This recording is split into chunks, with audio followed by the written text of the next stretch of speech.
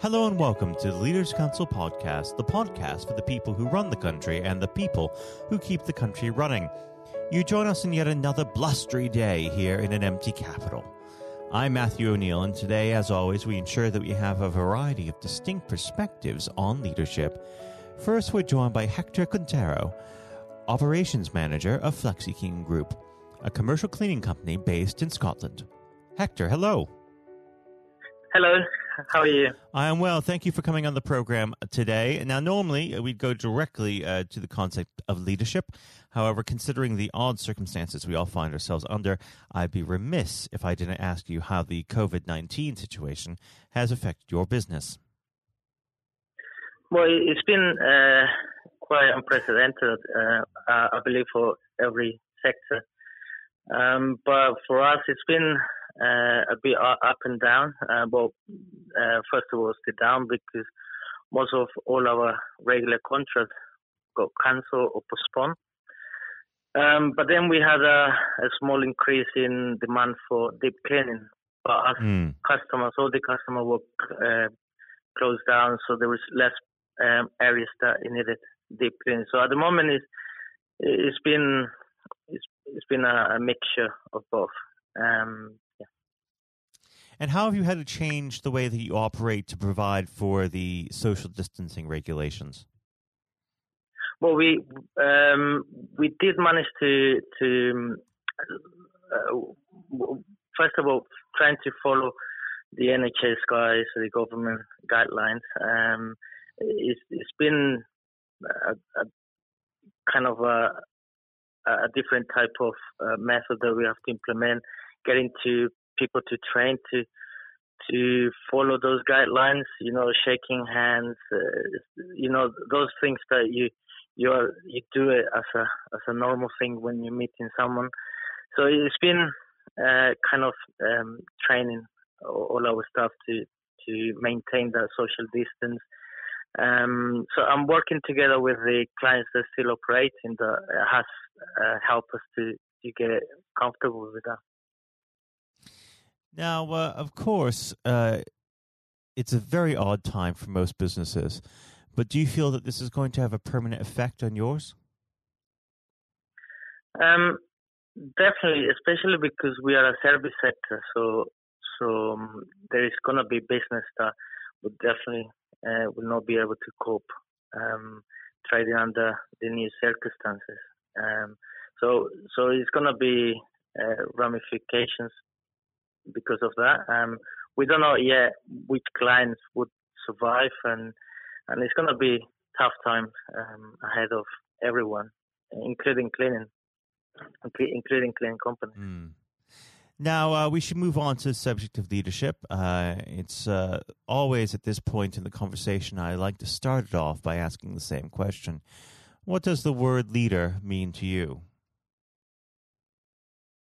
Well, for me, leader is a person that can lead a team, a group of people, but also there is another factor adding to that is when you get people to follow you and they trust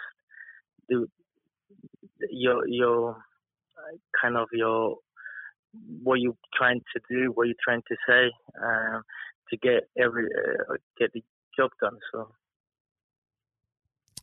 Now, let's talk about your leadership style. What sort of leadership style do you follow? Well, I always try to kind of lead, lead by example. I'm always trying to be first in the office. I try to be, if you're trying to put people in the to turn up to work, you have to make sure you're doing it as well.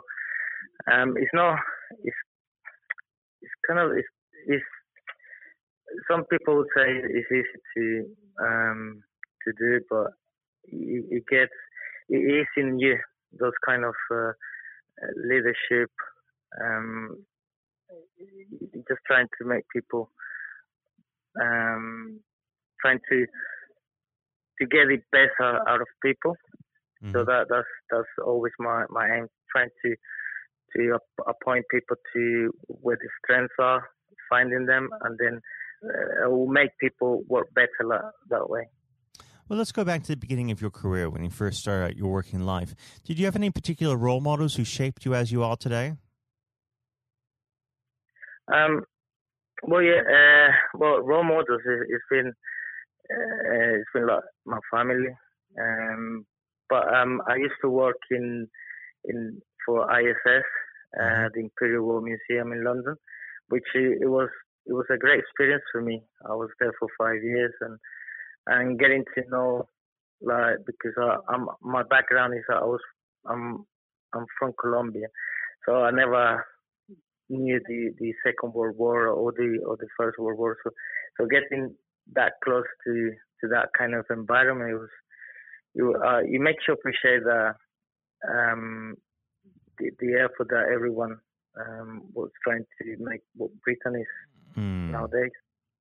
Absolutely, it's a very inspiring set of people who achieved much through very difficult circumstances. Now, of course, one of the most difficult aspects of leadership within a business is resolving conflict between staff members. How do you go about this? Well, the way I try to do that is by listening. You have to be a good listener, and then when you don't react to what people are saying, and you take time to read between the lines, that's what it makes you take good decisions. And normally, I always like train my supervisors to make sure that there is a moment where you make mistakes. So it doesn't matter who you are. You're gonna make mistakes. Just trying to read between the lines what kind of mistakes are, and if they can be repairable. And many of the mistakes sometimes is down to the lack of training, and that's why we always Flexiclean, we try to implement a lot of training as much as possible. So what sort of ongoing training schemes do you put into place? Well, we do have kind of the in-house training, but we also work in partnership with a company in Spain, and that supplies all our cleaning products. The company name is Tomil. And what they do is we send all our supervisors in a yearly basis. Normally by this time of the year, we should be doing a training there, formation. So they take us through all the procedure of how they make all the cleaning products, and that's the ones we use here. So once all the supervisors comes back here, they can pass that knowledge on to the new recruits. Now, unfortunately, Hector, we're running out of time. But before I let you go, what does the next 12 months have in store for Flexiclean Group? Well, we're gonna be focusing mainly on the deep cleaning, decontamination cleans for all the offices, just to get people back into work. And I guess once the lockdown is fully lifted, and hopefully everything gets back to normal. If not, we're just gonna have to adapt to the requirements of the marketplace. Well, Hector, it's been an absolute pleasure having you on the program, and you must come back on when things get back to some semblance of normalcy. Hector, thank you. Thank you so much for the invitation. That was Hector Quintero, Operations Manager of Flexiclean Group. And now, if you haven't heard it before, is my exclusive interview with our chairman, Lord Blunkett. Lord Blunkett, welcome. Thank you very much. It's very good to be with you. Well, of course, nothing is being said at the moment other than COVID-19, which we must touch on. What would your message be to small businesses who are trying to keep going? Well, I think the last ones standing will be the ones that thrive when we get back to some sort of normality. So it's have confidence and courage. Obviously, take advantage as far as you can of the government help. I think that Rishi Sunak, the Chancellor, has gone about as far as you could have expected in the circumstances. There are obviously small businesses that fall between the cracks. Those who don't have defined premises can't benefit from the business rate waiver, have not really been able to demonstrate that they can adhere to the PAYE for furloughing staff, and of course whether they can receive the grant, 10,000 or 25,000. All of those who can are obviously able at least to benefit from that for the time being and look to the future. But I think the second thing to say, and they don't need me to tell them this as a politician who did once do a business studies qualification, which is that it will be a different world, and being able to think about how that world will look in a year's time and be creative about it and learn from not just what's happening to you at this moment in time, but to others around you and the sector that you're working in, that will be really important. Do you feel that the long-term effects of the COVID-19 outbreak will in some ways be positive for British industry? Well, only in the sense that people are having to be creative, they're having to adjust and innovate. Therefore, they're thinking about more productive, if you like, greater productivity ways of delivering the same service or delivering the same products. And in that sense, I think we'll have temporarily at least very much higher unemployment than we've become used to, but we'll probably have a burst of productivity, which will help with the recovery. Whether it will help with the inequity of the way in which our economy is imbalanced, both between services and productivity and the production of goods and services, I'm not sure.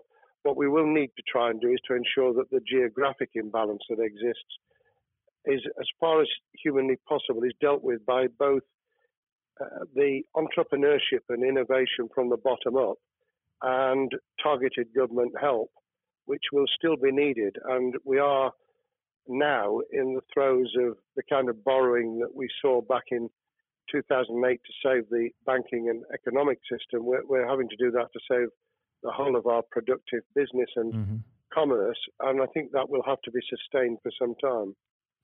Do you feel that people will take a second look at global supply chains in the wake of this outbreak?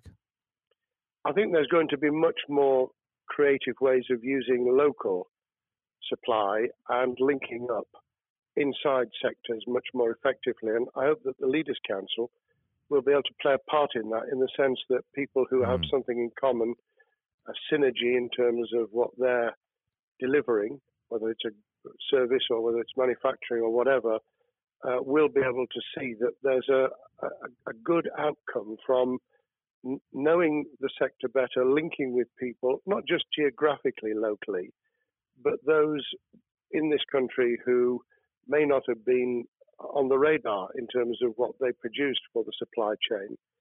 And of course, ensuring, because there's quite a lot of fraud going on as we speak with people getting into cyber attacks, that they'll also take account of going into the cyber security side effectively as well. The more we are online, the more people who are working from home, the more vulnerable those businesses and their supply chain become. And that's something to think about as well. How important is strong leadership at the moment? Well, I actually think that it's brought to the fore leadership in a whole range of areas, from obviously government itself, and there's been ups and downs with the Prime Minister's severe illness, but all the way through the public and private sector, people have, to use the jargon, stepped up, and they've shown local, regional, national level the kind of leadership that Britain historically was very good at. Regrettably, we've not seen the same on the international scene for all kinds of reasons, but maybe we will in future. So I think out of this will come experience of people who have seen an opportunity to do good, as well as seen an opportunity to provide a good service or goods, including, for instance, shortages for the health and social care system, the food chain, and the like. But also, I think, in terms of seeing the synergy between the private and the voluntary sector and using people's commitment to each other in a very positive way. I'm not sentimental about this. Things will revert. But actually, I think there's a kind of moment of moral judgment of people feeling that they've got a role to play outside the immediate survival that they're engaged in. And if we can hang on to a little bit of that social responsibility, that will be a very positive outcome. Absolutely. Now, what's your broad view of how the government is responding to this? Are you broadly supportive of their measures? Well, it may surprise people to hear that I have been very supportive. Of course, there's been legitimate criticisms about the speed of response on protective equipment and on issues relating to testing. But my own view is very similar to the challenge that was made to the Prime Minister of Italy when people said, why didn't you close Italy down faster? And he said, a fortnight before we did it, I would have been considered to be a madman and nobody would have agreed to do it if I'd tried to move too quickly. And I think that's something that we need to reflect on here in the UK. We may have seen the signals elsewhere across the world and taken them more seriously at the time. Hindsight is a wonderful thing, but as someone who's had his life in the opposite political party to the present government, I think that with some hiccups and mistakes, they've not done a bad job in what has been incredibly difficult circumstances. And you're absolutely right. In a liberal democracy that we live in, it's very difficult for people to swallow orders given to them from government. Well, the UK and the US, and to some extent the Scandinavian countries, have a very different history and therefore interest in maintaining the freedom to decide and the persuasion and consent that's required. Those countries that have experienced one way or another totalitarianism over the last century have a slightly different way of coming at this. I don't want to exaggerate it, but I think that that's why getting the balance right of getting people to go along with what you want them to do in their interests as well as the nation as a whole is a sensible, proportional balance. And I think we now need to adjust to the coming out of the crisis gradually, readjusting to recovery in the same way.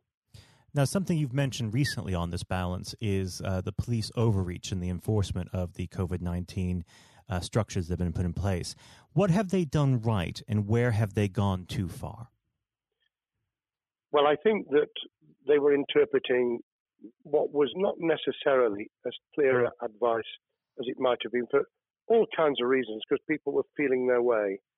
I think what's come out of it has been a demonstration by local police services in some parts of the country that they could get people to do what was needed without the heavy hand of drones overhead or people being told that they shouldn't be walking in the street, because this was all about self-isolation, not incarceration. It was about getting people not to pass the infection on to each other and therefore to provide distance rather than to make our lives a misery.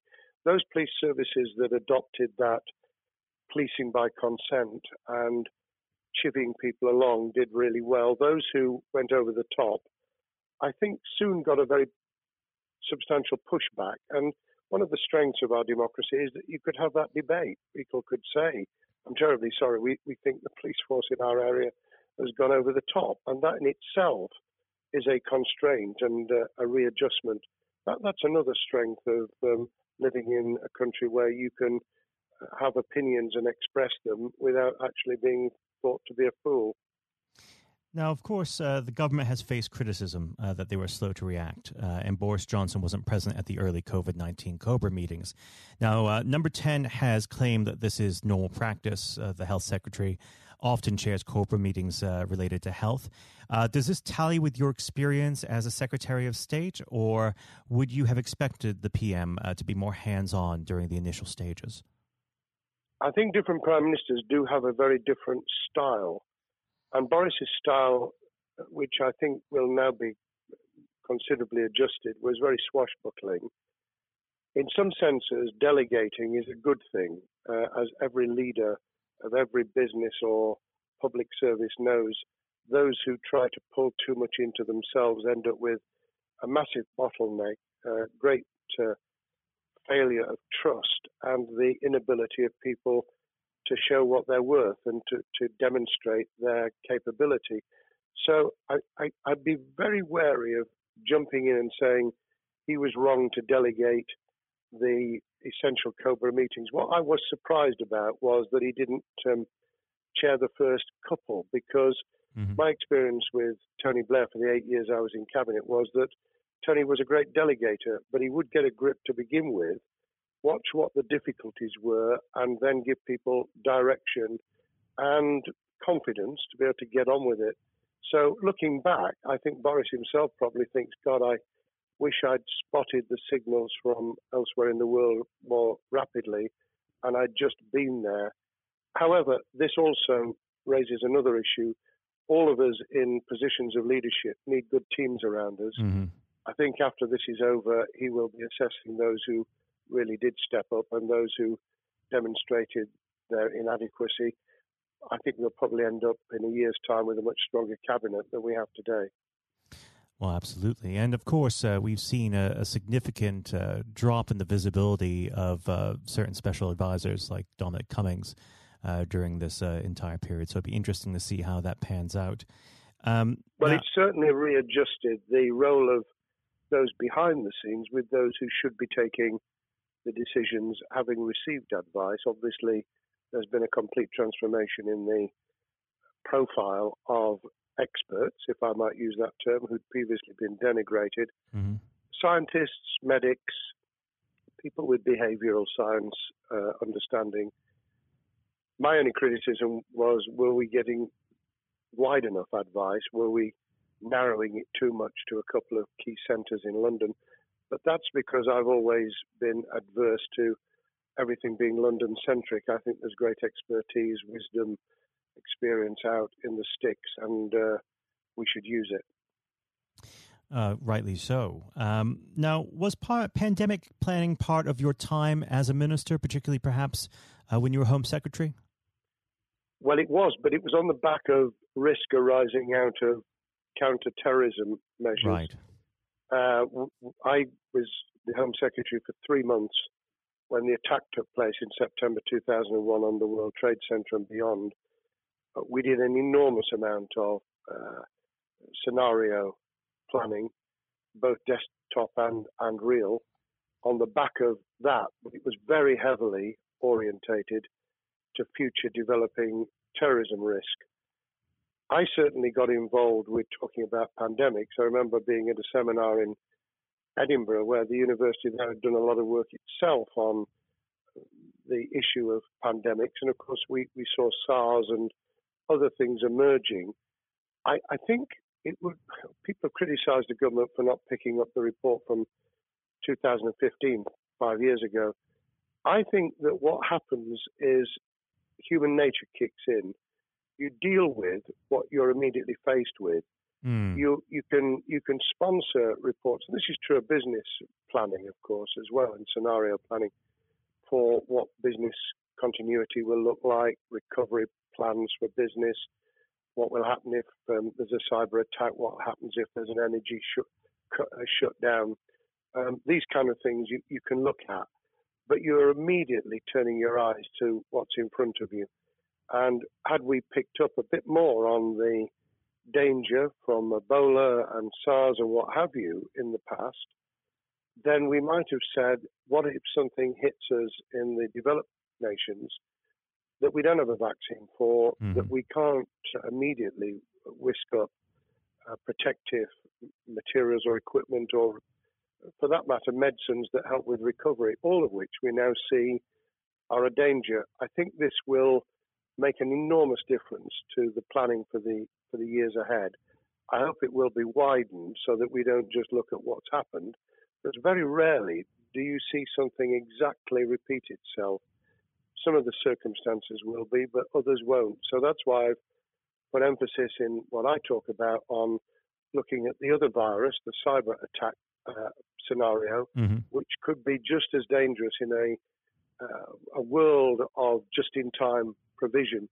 One of the miracles of the modern developed world, except for the very poor, has been the distribution of food.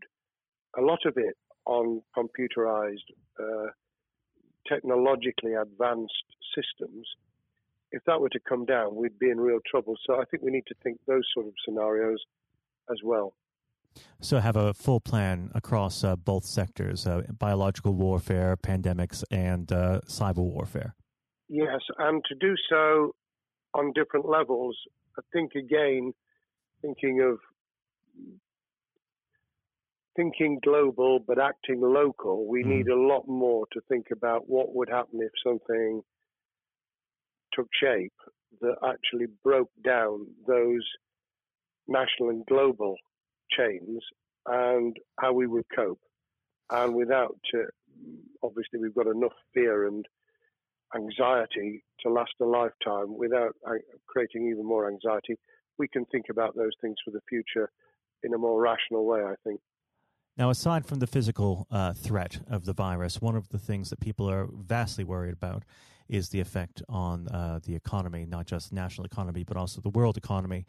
Now, it has been said by certain parties, and I'd like to garner your thoughts on this. Is there a danger of the effects of the lockdown being even worse than those of the virus?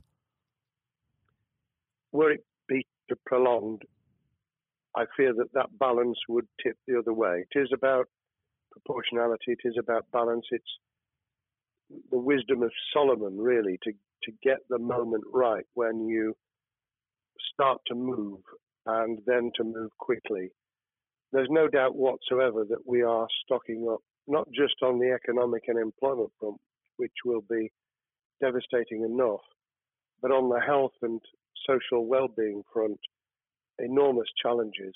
And they will need careful handling because there's a lot of people whose lives, for a variety of reasons, are at risk in the future on a scale that we've been dealing with over the immediate handling of the pandemic, concentrating really hard on those affected by COVID-19, those sadly who have died or been seriously incapacitated.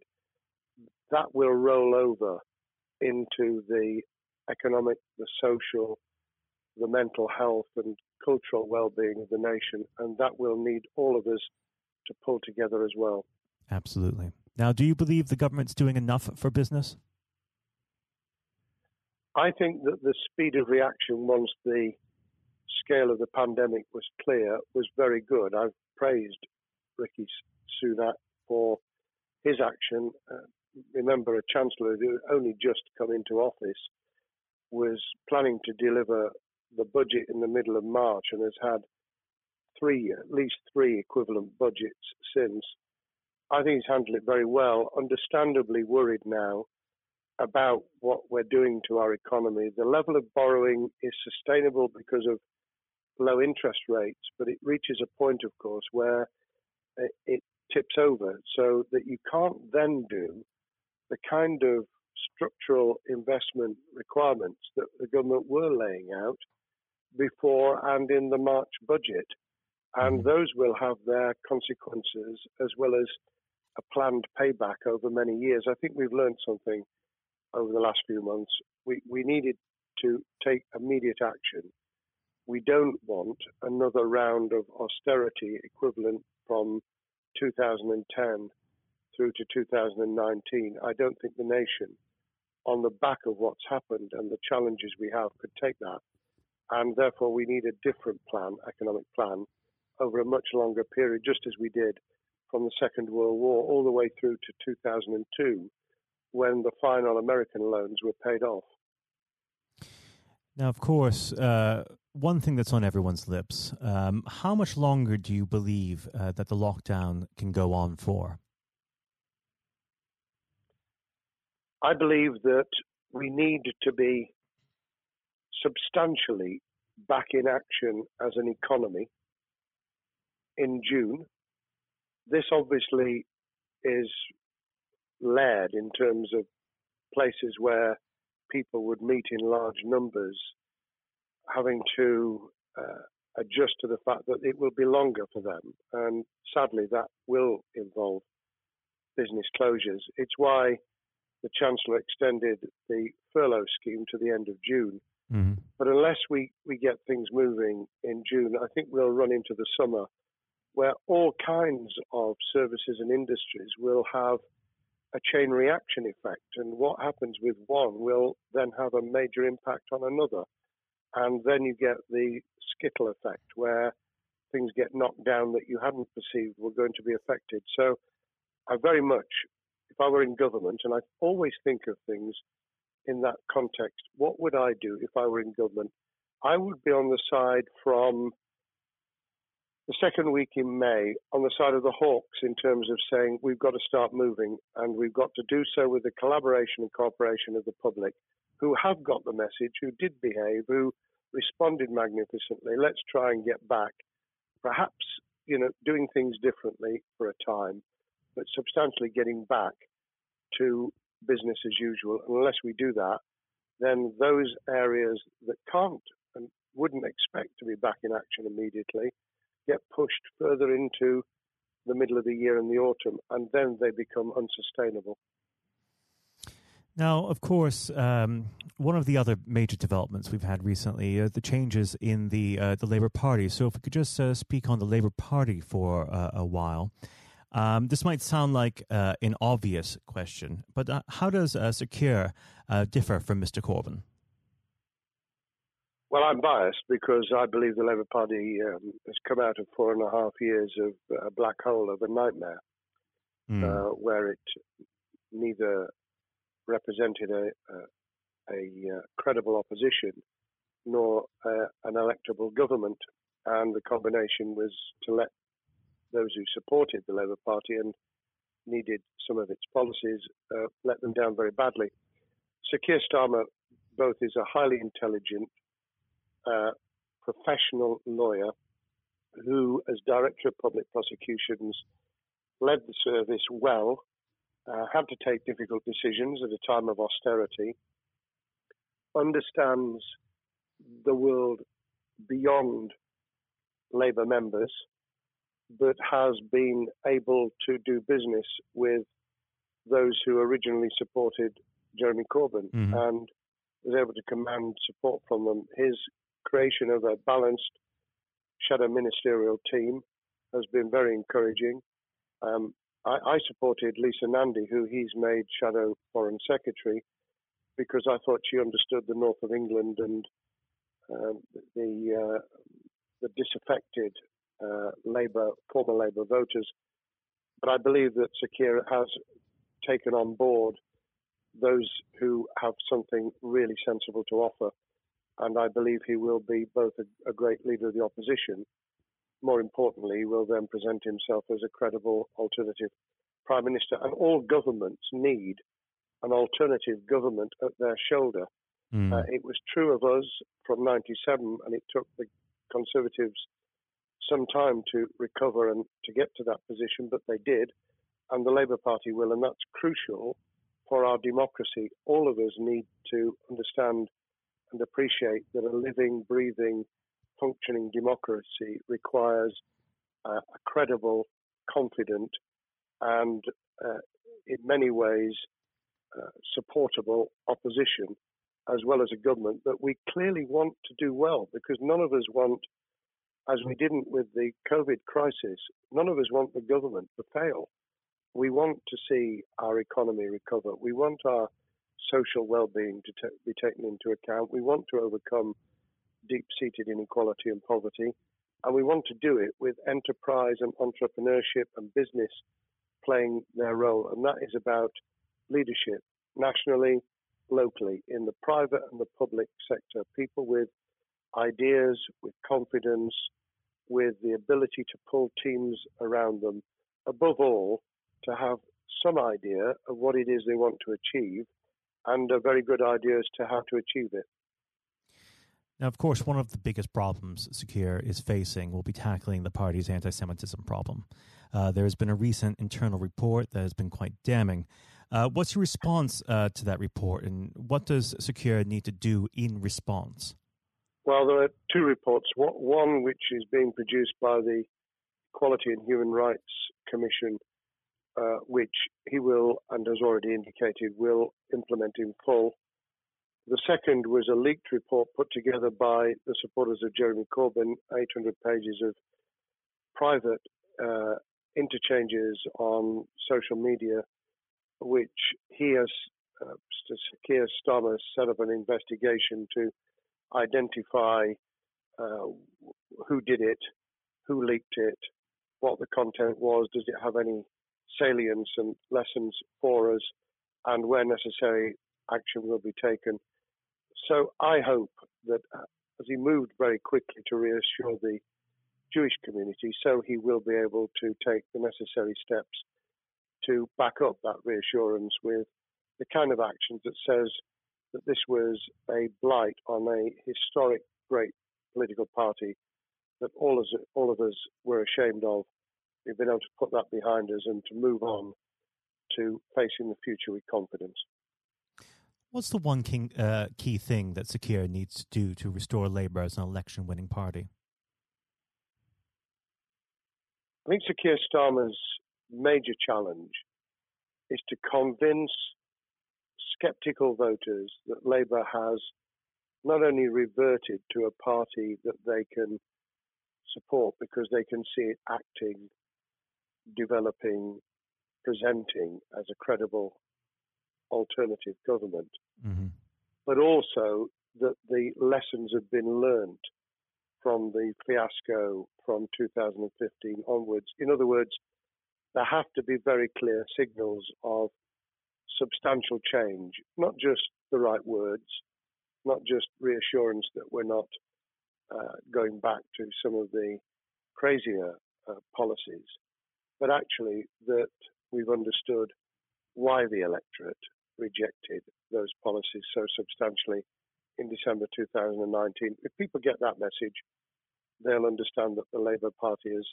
changed, as it did in the 1980s and early 90s, to become the electable government with the greatest majority in historic majority, even greater than 1945, which I was privileged to be able to take advantage of in 1997 when I joined the cabinet. Now, I know what your answer is going to be to this question, but indulge me. Do you think Secure has what it takes to be PM? Yes, I do. I think he has the background, he has the experience, he has the professionalism, he has the forensic mindset, and he has the confidence to have put a team around him which will ensure that it will work. And those elements are true of all leaders.